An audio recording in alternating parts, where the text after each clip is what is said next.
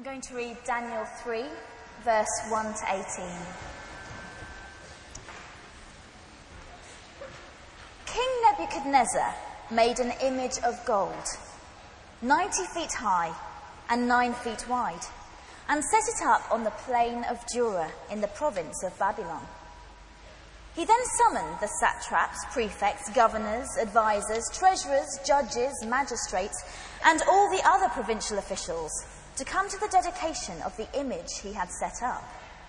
So, the satraps, prefects, governors, advisors, treasurers, judges, magistrates, and all the other provincial officials assembled for the dedication of the image that King Nebuchadnezzar had set up, and they stood before it. Then the herald loudly proclaimed, "This is what you are commanded to do, O peoples, nations, and men of every language. As soon as you hear the sound of the horn, flute, zither, lyre, harp, pipes, and all kinds of music, you must fall down and worship the image of gold that King Nebuchadnezzar has set up. Whoever does not fall down and worship will immediately be thrown into a blazing furnace." Therefore, as soon as they heard the sound of the horn, flute, zither, lyre, harp, and all kinds of music, all the peoples, nations, and men of every language fell down and worshipped the image of gold that King Nebuchadnezzar had set up. At this time, some astrologers came forward and denounced the Jews.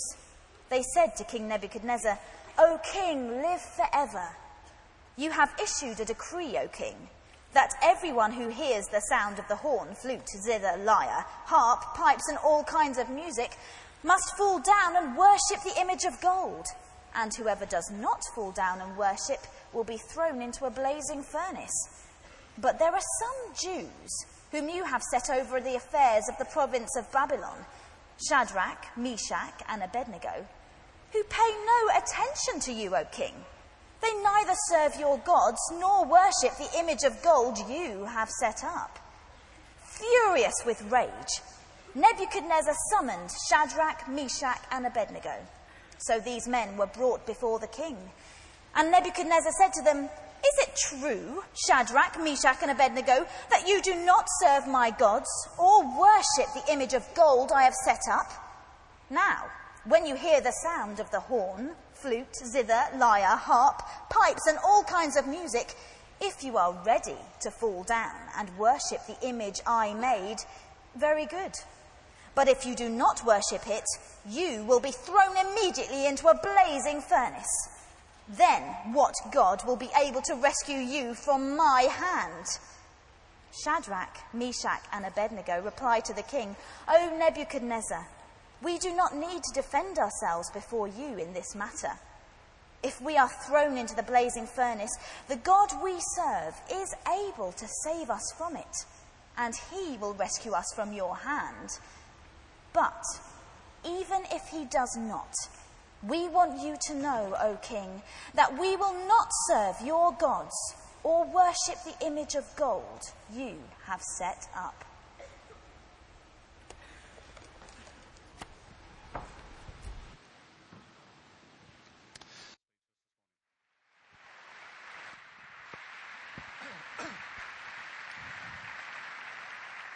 Thank you very much, Alan, and thank you. Good morning, everybody. How are we this morning? British weather has returned, and I've realized as well that the geese outside my chalet at the beginning of this week were in fact Baptist geese. Quite enthusiastic, but very orderly with it. There's a new lot that showed up this morning, and they are definitely charismatics. I also need to mention that I appreciate this penalty charge notice that was affixed to my car windscreen. I saw it at a distance and I did cry Hosanna. And inside it was a lovely note that was very kind. But this does mean that there is one among us, ladies and gentlemen, who has had a penalty charge notice in recent days. pray this prayer with me? Lord, is it I? So thank you for that message, which was actually very nice. Some of you know that I mentioned that I live in Colorado, and living in Colorado can be a bit of a challenge on the wild animal front. I was mentioning the geese, but it's nothing compared with Colorado. There we have 21 different species of snakes, including rattlesnakes. I was out walking recently with Kay, my wife, and we were just walking along the road, talking together, singing hymns, and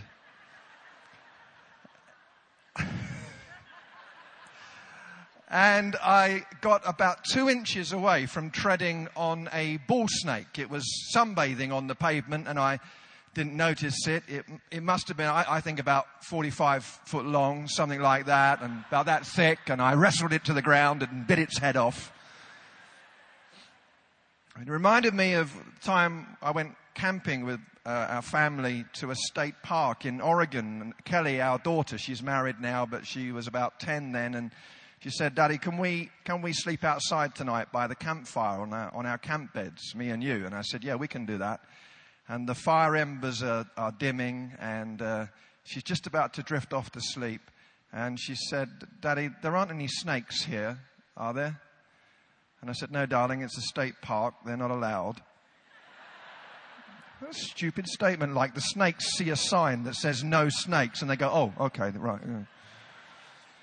And I woke up the next morning in my sleeping bag, all snuggled up, nice and warm, and I didn't realize my camp bed was parked over a snake nest. And 4 of them did slither out. And once again, I did say, Hosanna. Daniel faced something far more challenging on the old animal front, really, ravenously hungry lions. And things aren't going at all well for his friends, Shadrach, Meshach, and Abednego. They end up in the furnace in Daniel chapter 3. Let's do a little recap. We saw, didn't we, from Daniel chapter 1, that exile began with displacement and subtle seduction. The challenge of Daniel 1 really is the challenge of assimilation rather than confrontation in the place of exile.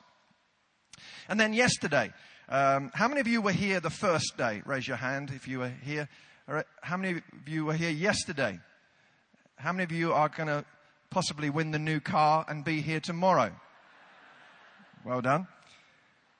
We saw yesterday as we looked chiastically. Just say that word with me, chiastically.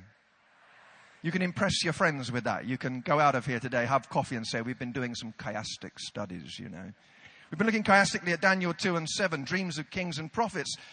And we saw Nebuchadnezzar dreaming dreams that Daniel interpreted. And then Daniel himself, 50 to 60 years later, under the reign of Belshazzar, dreaming a parallel dream. You remember yesterday, both of those dreams about 4 earthly kingdoms. And then the rock of the kingdom of God, the revelation of the Ancient of Days and the cloud-riding Son of Man who sets up a kingdom greater than all of those that will last forever and ever. And we saw yesterday that there is revelation in exile. God speaking, God actively revealing his heart purposes and indeed the unfolding of history to those in exile.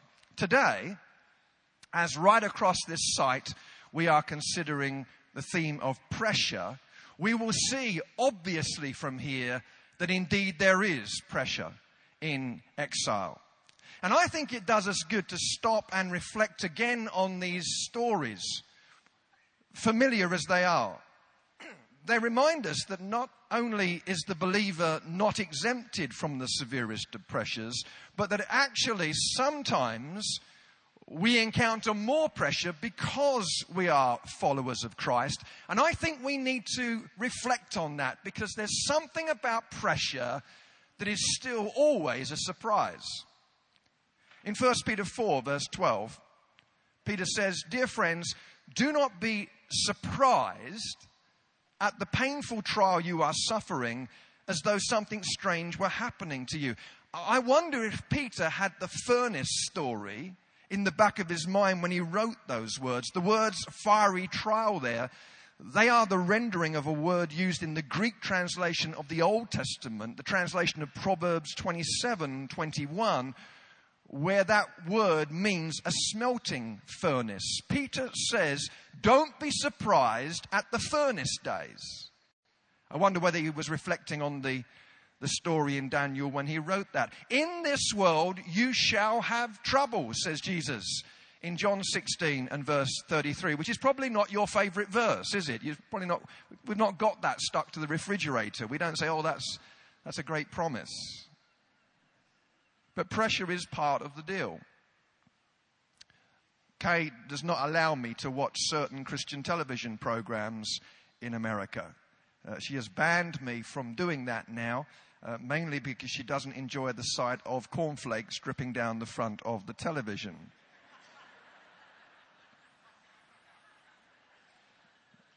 And I confess, my brothers and sisters, that I do get sometimes perturbed when the impression is given, and it's not an American problem by any means, it's an international problem. This impression is given that as believers we are exempt from pressure. I heard a television evangelist recently using the analogy of an air traffic controller telling pilots how they can avoid the turbulence, and he was announcing how the Holy Spirit can tell him how he can avoid the pressure and turbulence of life. And I'm thinking, that's absolutely fantastic for you, pal. So what happened to all of these people in the Bible? Was their radio broken? Very often it seems that they are steered into pressure. And there's so much that we can learn from them. So where will we go today? How are we going to work with this? First of all, we're going to take a fly by the furnace. We're going to have a quick look at the furnace episode. Then we'll drop by the lion's den.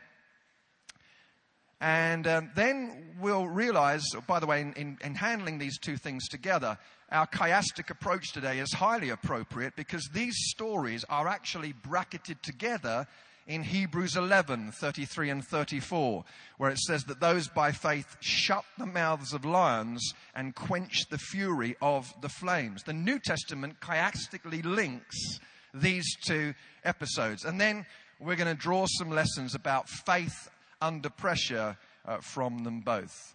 As we do this, let's realize that once again, the Bible is so practically applicable to us in our everyday lives. And it may be that right now you find yourself facing pressure, not just the general pressures of life, but specific pressure that's been created because you are someone who bows the knee to the Lord Jesus. And I really do pray today that you will be encouraged as we consider these things together. First of all, let's fly then by the furnace, chapter 3. Have you got your Bibles again? Let me just check. A little waving of Bibles, please, again. People are getting even more creative with the things that they're waving. It's really good. If anybody's got any cough mixture, could you wave that and bring it up here, please? Chapter 3, verse 1, King Nebuchadnezzar. By the way, that's a joke, because someone surely has, and I know they're going to pop up here in a minute. So you know, it could look like boots up here in a few seconds, so let's not do that.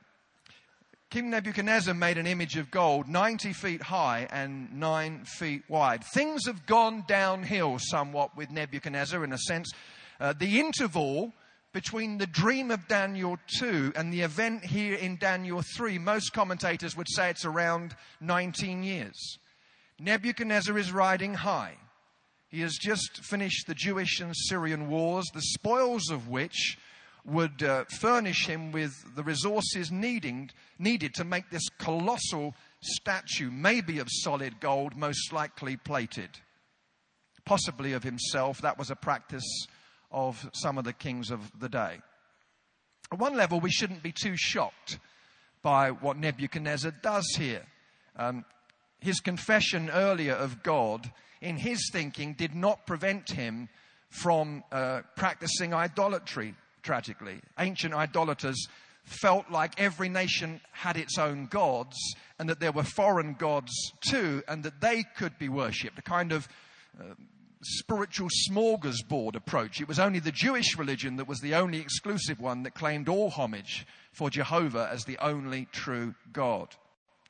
And also this tendency towards self-idolatry is a very human tendency as well. People do it. Denominations do it. Nations do it. Bouder von Schirach declared in 1936 in an article in the Times, listen to this. He said, one cannot be a good German and at the same time deny God. But an arousal of faith in the eternal German is at the same time an arousal of faith in the eternal God. And he said this, if we act as true Germans, we act according to the laws of God. Whoever serves Adolf Hitler, the Führer, serves Germany, and whoever serves Germany serves God. How tragic the impact of those words was. Martin Buber, the Jewish theologian, observes how every nation is inclined to make an idol of its own inner spirit. And Israel's calling was to erect a throne to God rather than to itself, which is why, as Buber says, every nation is bound to desire to get rid of us at the time when it's in the act of setting itself up as the absolute. What we see here in the book of Daniel, the thinking here, this is the thinking which provides the seeds of the Holocaust, this self-idolatry. Where's Daniel? Well, he does not appear. I think fairly unbelievably, some commentators, just a few, suggest that he might have actually bowed the knee. I would suggest, as many commentators suggest, that we have no reason to believe that whatsoever, particularly as we consider the broad character of Daniel. Probably he was in some distant part of the empire on state business, and this general summons had not had time to reach him. It's also a political likelihood that the enemies of the Jews would go for Shadrach, Meshach, and Abednego first before going for the kingpin, Daniel, later. They'd try and pick off those on the edges rather than go for the bullseye. You might have smiled as you heard our reading read so beautifully earlier, when all that repetition comes out. You might have thought, why do they keep repeating that in the text? Through repetition, the narrator creates a scenario in which conformity is normative, disobedience is unthinkable. That's why you get all that stuff in verses 2 and 3. He then summoned the satraps, prefects, governors, advisors, treasurers, judges, magistrates, and all the other provincial officials. So, the satraps, prefects, governors, advisors, treasurers, judges, magistrates, and all of the other provincial officials assembled. You're probably tempted to be a little impatient and think, we've actually got it. We know they all showed up. You see, what's happening here is the writer is building tension. He is saying, look, everybody was summoned and everybody bowed the knee. There's the same sense of pomp and stately ceremony in the occasion. As soon as you hear, verse 5, the sound of the horn, flute, zither, lyre, harp, pipes, and all kinds of music. Once again, the narrator is saying, look, this is a really, really big deal. And to mess up that special day would be terrifyingly embarrassing, expose you to public ridicule, and also, obviously in this context, you'd die for it as well. I can understand that, being in that meeting that Steve Chalk arranged with Tony Blair last week. Will you understand my heart when I tell you that just before Mr. Blair came in, I turned my phone off 5 times? Do you understand that? Because it's like, I don't want to get this one wrong. Or as a minister officiating at a wedding, I'm always mildly traumatized by that, because I know if I'm going to mess it up, then that dear couple will remember me for the rest of their days. I heard a wonderful story about a minister who was wearing a radio mic, and he wasn't terribly confident in the marriage at which he'd just officiated, and they did the vows, and then they processed down the aisle at the end, the minister following the bride and groom with his curate alongside him. Forgetting he had a radio mic, he turned to his colleague and said, I'll give this one 6 months. They gave him a hostile reception at the reception. What a thing to do on such a day. And I'm so pleased I told you that story, because that little woo that you just involuntarily expelled, magnified 1,000 times. And that's what happened when 3 Hebrews said, no.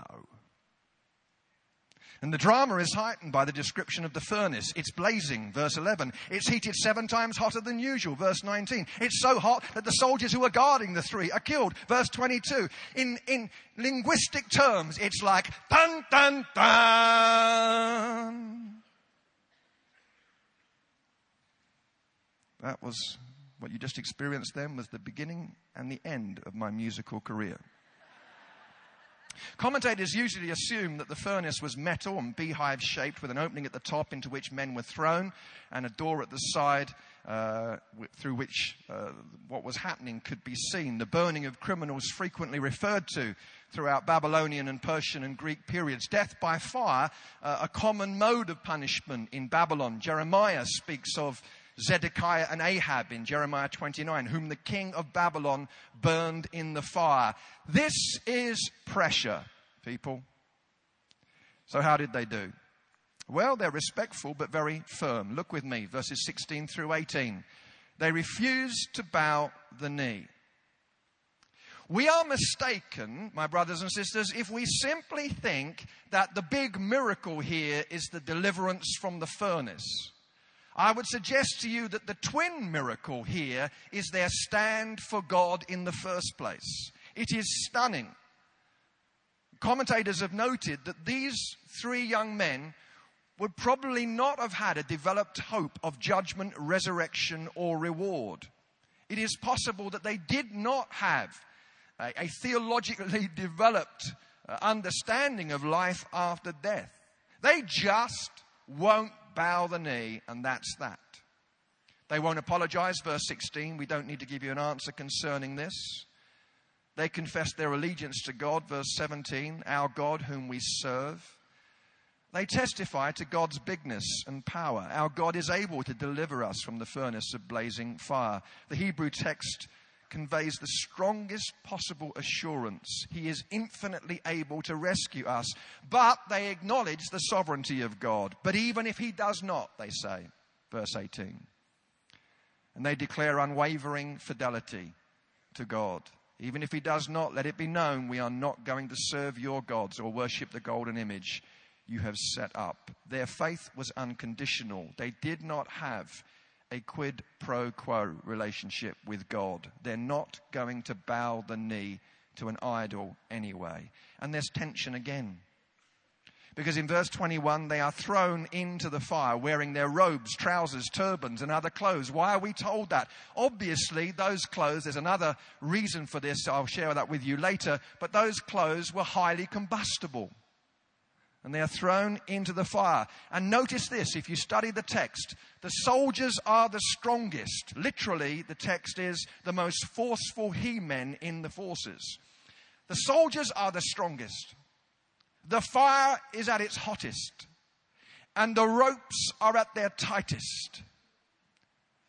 You see, for the Hebrew reader, the tension is almost unbearable. And then in verse 24, Nebuchadnezzar jumps to his feet. He's amazed because there are 4 people in the fire. And it's almost Python-esque because they're strolling around in the fire, walking on the wild side. And the king, get this, the king has to tell them to come out. Would you not agree with me? That's a bit odd. How many of you love to go to the dentist? Raise your hand. How many of you, like me, pray for Jesus to come back before I have to go? I've been to the dentist about 12 times in the last 12 weeks. I've got to really know my dentist. He doesn't tell me the truth. He tells me it's not going to hurt. He says, all right, I'm going to give you an injection. The injection hurts. Would you agree? It's difficult, isn't it, to believe a man who says he's not going to hurt you when he's got about 50 pounds of stainless steel stuck in your face. It really is quite a challenge. And when I get to the end of my dental appointment and he says, all right, Jeff, you're done, I want to kiss him. I don't say, oh, no, please. Give me another filling. How about a root canal? Maybe an extraction without anesthetic. Come on, bring it on. He says, no, you can go now. The king says, to these guys strolling around in a fire. Come out! It's bizarre. And the only thing that's burned up is the ropes that bound them. That's interesting. A royal decree is issued honoring Yahweh, and promotion for the three comes, and the episode draws to a conclusion. We're going to come back to that in a few moments. Let's drop by the lion's den for some minutes. Turn over with me to Daniel 6, if you would. Daniel 6 is now a different period of history. The Babylonian rulers have gone. Now it's Darius, Persian. There's a problem with his name. He doesn't appear in many tablets of stone that have been found contemporaneous to the time. Most likely it's a throne name that's been given generically to the king. Daniel's in a high place of authority, one of three commissioners, probably around 82 years of age at this time. I need to pause before I go any further and say something which is not in my notes, has got nothing to do with this Bible reading at all, but I need to say it anyway. Daniel is 82 years of age at this time. I thank God for every young person that's at Spring Harvest this year. It's so wonderful to see you, your vitality, your energy, your passion for God. I thank God for you. I thank God for all of you folks who are everything in between, young and old. But I want to just take a moment, because so often our seniors can be made to feel that it's a young person's world these days. And if we're not careful, we forget. And this has got nothing to do with this, but I just want to say it. Sometimes our seniors are the ones who have traveled an incredible journey. They've sung songs that they didn't like. Some of their traditions and their lovely hymns were mocked. They have had to go on a journey of change which has been uncomfortable. And in so many cases, they have done so with kindness and grace. And I hope that when I go into my 40s, that I will be... More seriously, I hope when I reach my senior years that I will have the dignity and flexibility that many of you, dear ones, have exhibited. And I just want to take a moment this morning to say to you, thank you for being you. You are valuable. We need you. And we thank the Lord for you.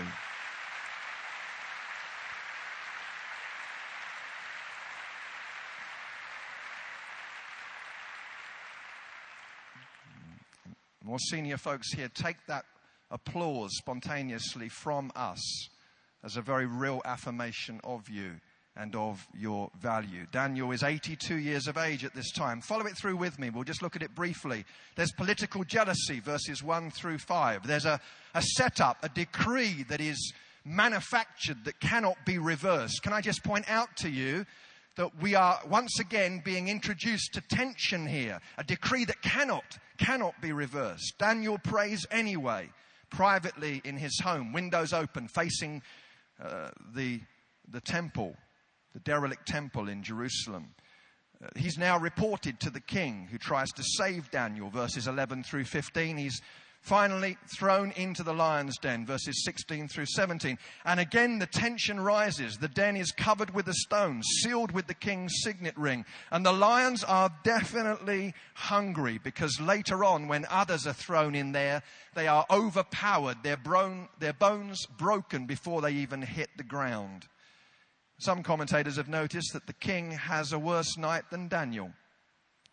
He goes home to his palace, has a tough night, he's agitated. We're not told very much about what happens that night in the lion pit. We know from what Daniel says, an angel came and shut the mouths of the lions, but that's all we know.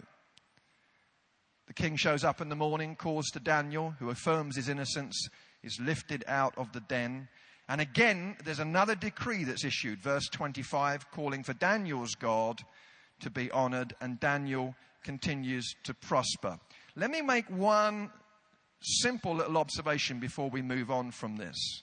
Sometimes this text is used as a proof text to demand the right to pray publicly in state and governmental occasions.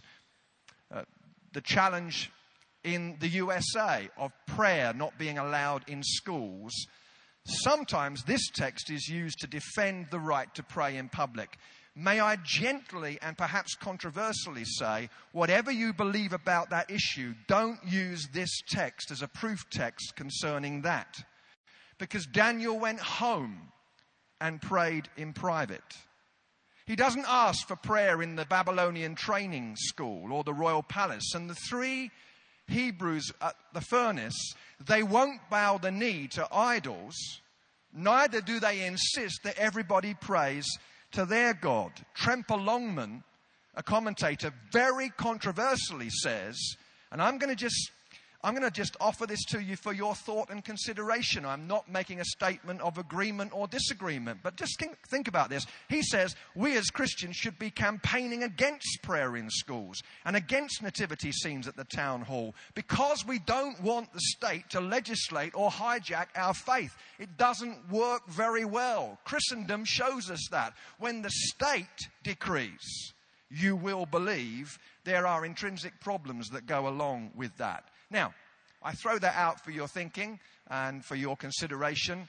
I'm not suggesting it's a very complex issue. I'm just bringing to you a comment that needs to be made, that this is not a proof text for the demand of public prayer. You may say, I may say, there are others, but that's not under discussion right now. So let's think about lessons about faith under pressure. What about us? What about you? Living in the UK today, the reality is that we face pressure rather than persecution. Perhaps for you as a Christian, your allegiance to Jesus means that there are rumors that go round about you in your workplace, your school, your home. That snide comments are made. There might be occasional acts of aggression. What can we learn from these 2 episodes that can help us authentically stand under pressure in our day? A few things. First of all, let's make sure that the pressure is not self-created. Will you forgive me if I mention that there are some Christians who are persecuted, who face pressure and criticism, and they think it's because of Jesus. But in some cases, it's not Jesus at all. It's them. Don't say you're suffering for Jesus if your obnoxiousness is actually the problem. Now, I say that with a smile. I say that kindly. But it is true. Daniel is not persecuted because he's bad. He's persecuted because he's good. Daniel 6:4. Listen to this. At this, the administrators and the satraps tried to find grounds for charges against Daniel in his conduct of government affairs. They were unable to do so. They could find no corruption in him because he was trustworthy and neither corrupt nor negligent. We've got to face the challenge lest we rush to just become self-declared martyrs for the gospel, that sometimes we get hassled because we're rude, obnoxious, and boring. And it would be helpful if you didn't nudge the person next to you as I say that. I want to confess to you, that has been true for me. When I first became a Christian, I worked for Barclays Bank. I was useless at it, and I got all kinds of grief initially in the bank, but most of it was nothing to do with Jesus. It was me. I was obnoxious for Jesus. I'd twist every conversation around to Jesus. It must have driven him mad. We'd be sitting in the lunchroom. Would you like one of my cheese sandwiches, Jeff? No, thank you. I have the bread of life. Hallelujah.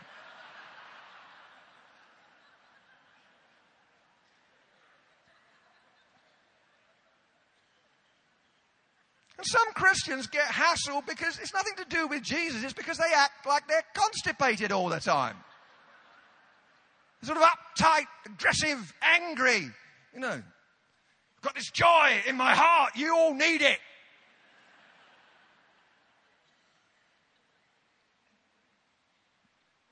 Let's just make sure that we are not creating the pressure ourselves. It's worth saying Daniel was a man of excellence.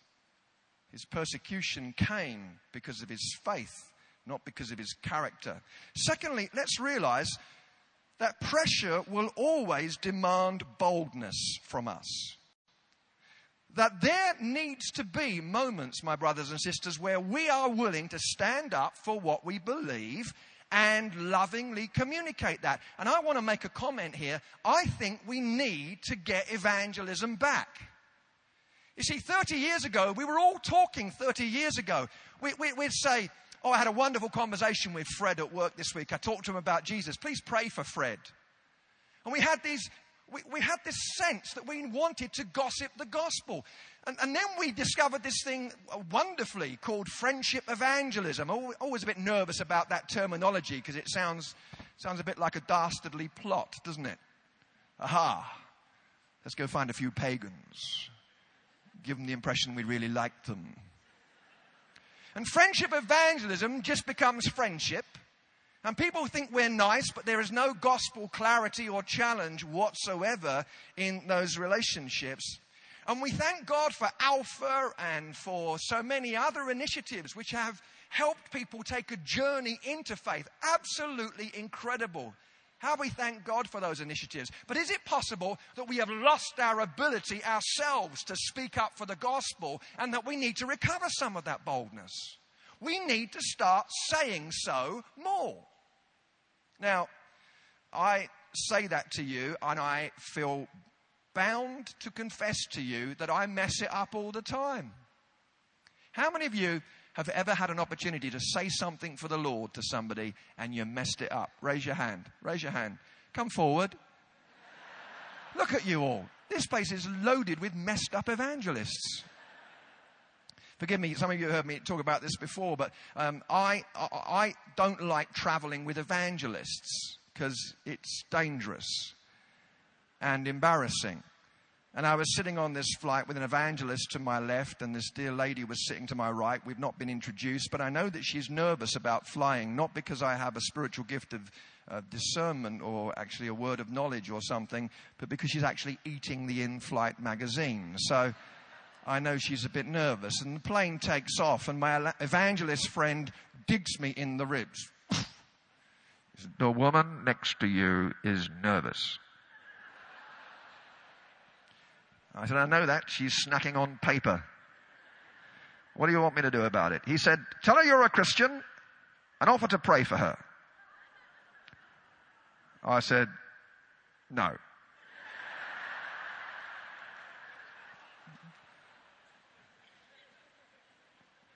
See, I wish I didn't have to say this stuff, Alan. I wish I could tell you, yes, and I turned to her and I led her to the Lord, and the whole plane cried out, what must we do to be saved? And I don't want to tell you this story. But I have to. So we carried on flying. We hit a patch of turbulence. And the plane went up and the woman screamed, ah!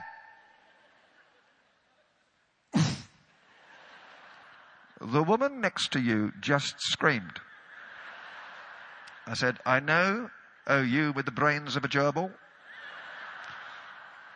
It was in my ear. He said, offer to pray for her. I said, she's going to think I'm trying to pick her up. Hello, darling. Can I pray for you? Probably not a very successful chat-up line, really. We carried on flying. We hit a patch of turbulence again. The woman screamed, ah! And grabbed my hand and would not let go. And I'm sitting there. Well, we're British. We've not been introduced.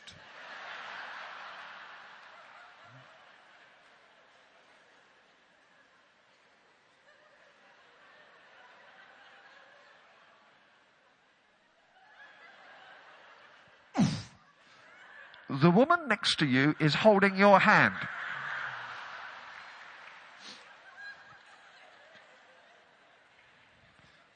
I said, I know, it's my hand.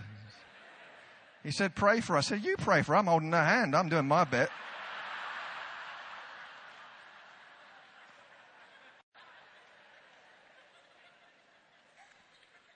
He leaned over. He said, excuse me. He said, forgive me for just interrupting, he said, but my friend and I are Christians. And he gave me a look as if to say, possibly. He said, would you like us to pray for you? She said, oh, yes, please, would you? Now, why can't evangelists pray quietly?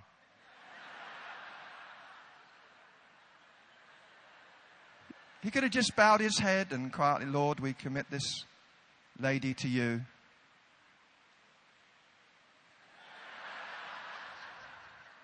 Suddenly you get this, in the name of Jesus, we speak peace to this woman. And as he shouted peace, everyone turned around and looked at me.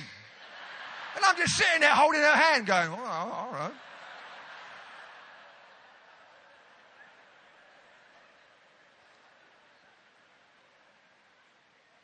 We need, if indeed we survive this flood,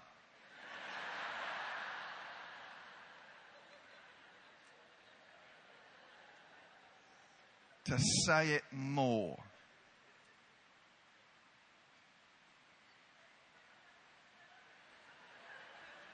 Thirdly, know that you don't always have to defend yourself. We do not, chapter 3, verse 16, we don't need to defend ourselves before you in this matter. You know, one of the problems is that we end up sometimes getting drawn into arguments, and we're too busy trying to win every argument rather than actually hear the heartbeat of the person behind the statement. And I've also found, if I may make an aside, I'm starting to learn that I don't always have to defend myself when Christians have a bit of a go at me. I was in a meeting 2 weeks ago. Some of you in this tent were in that meeting. And a musician was playing. And there was a gentleman in the meeting who didn't like the musician. And so he stood up and loud enough for 2 or 3 rows around him to hear, he said, "This is rubbish, and I'm not listening to this anymore," and stomped out. And I made the mistake of the evening. I followed him out. So I thought, I need to have a little chat. That's not very kind. And as I walked up to him, he said, "Before you say anything, I've got a big problem with you too."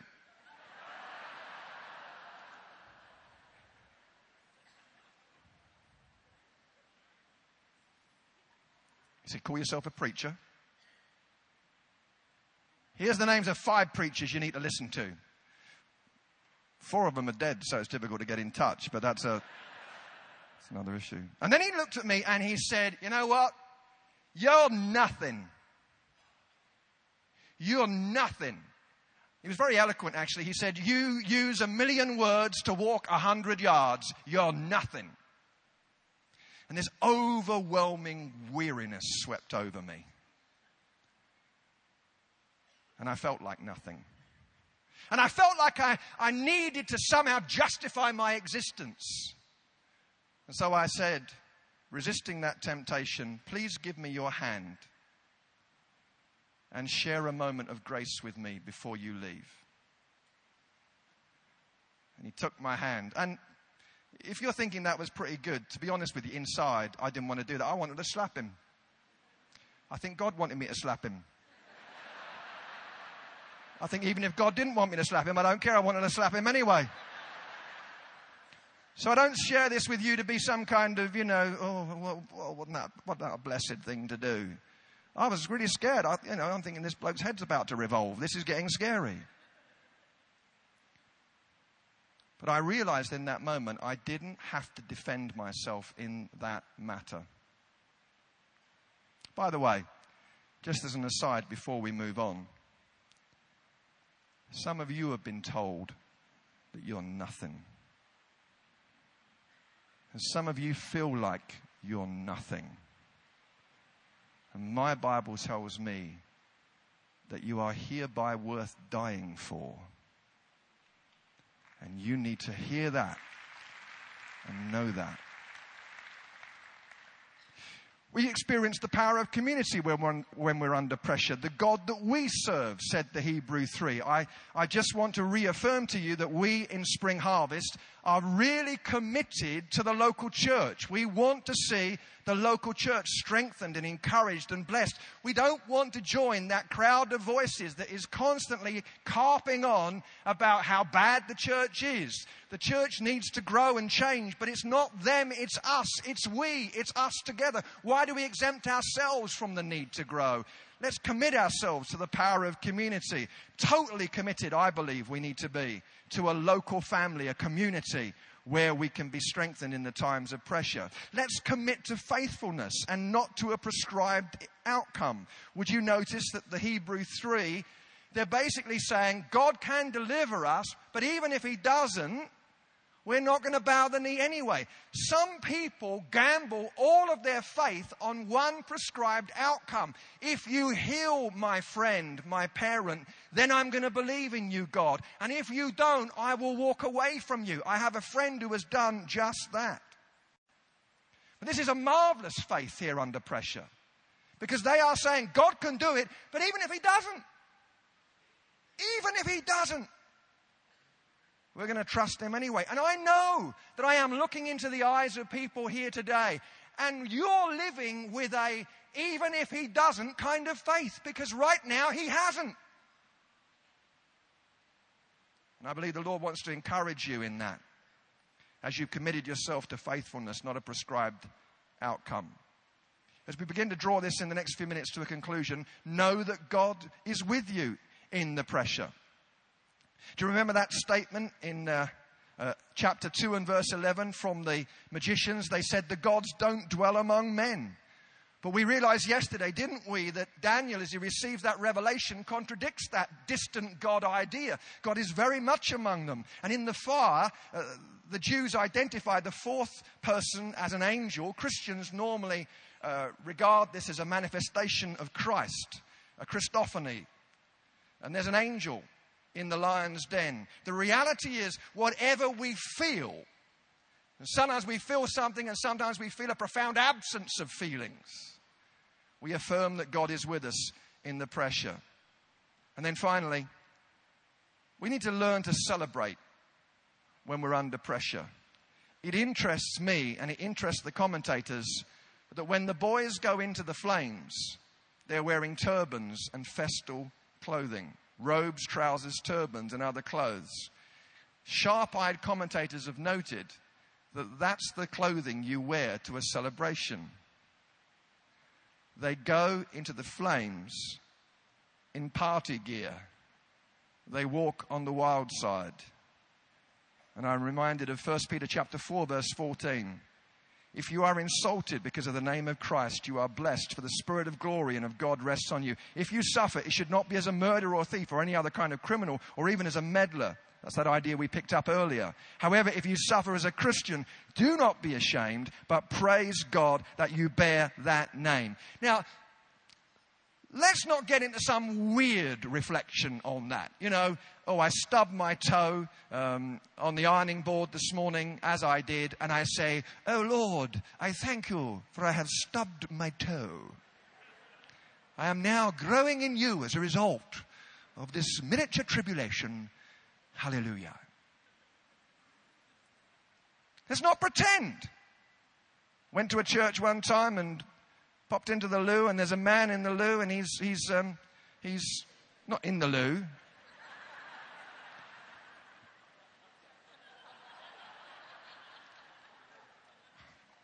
I thought I'd got through this one without trouble. There's a man in the bathroom, and he is wrestling with the toweling machine, Beelzebub, the toweling machine, and he's all sort of wrapped up, you know.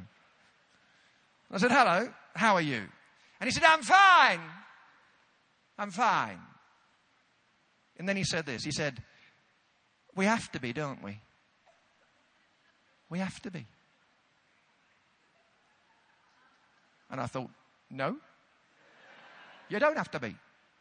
You don't have to be fine. You can be fed up, bored, fine, victorious. You can't even get out the toweling machine.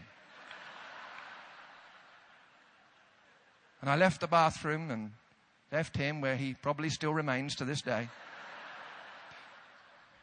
I went out into the meeting and somebody stood up to testify, and they said, this week I got kicked in the head by a sheep, praise God.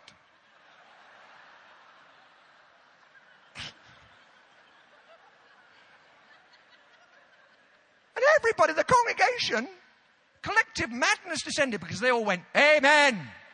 Amen. May we, O Lord, also be mobbed by skinhead fleeces.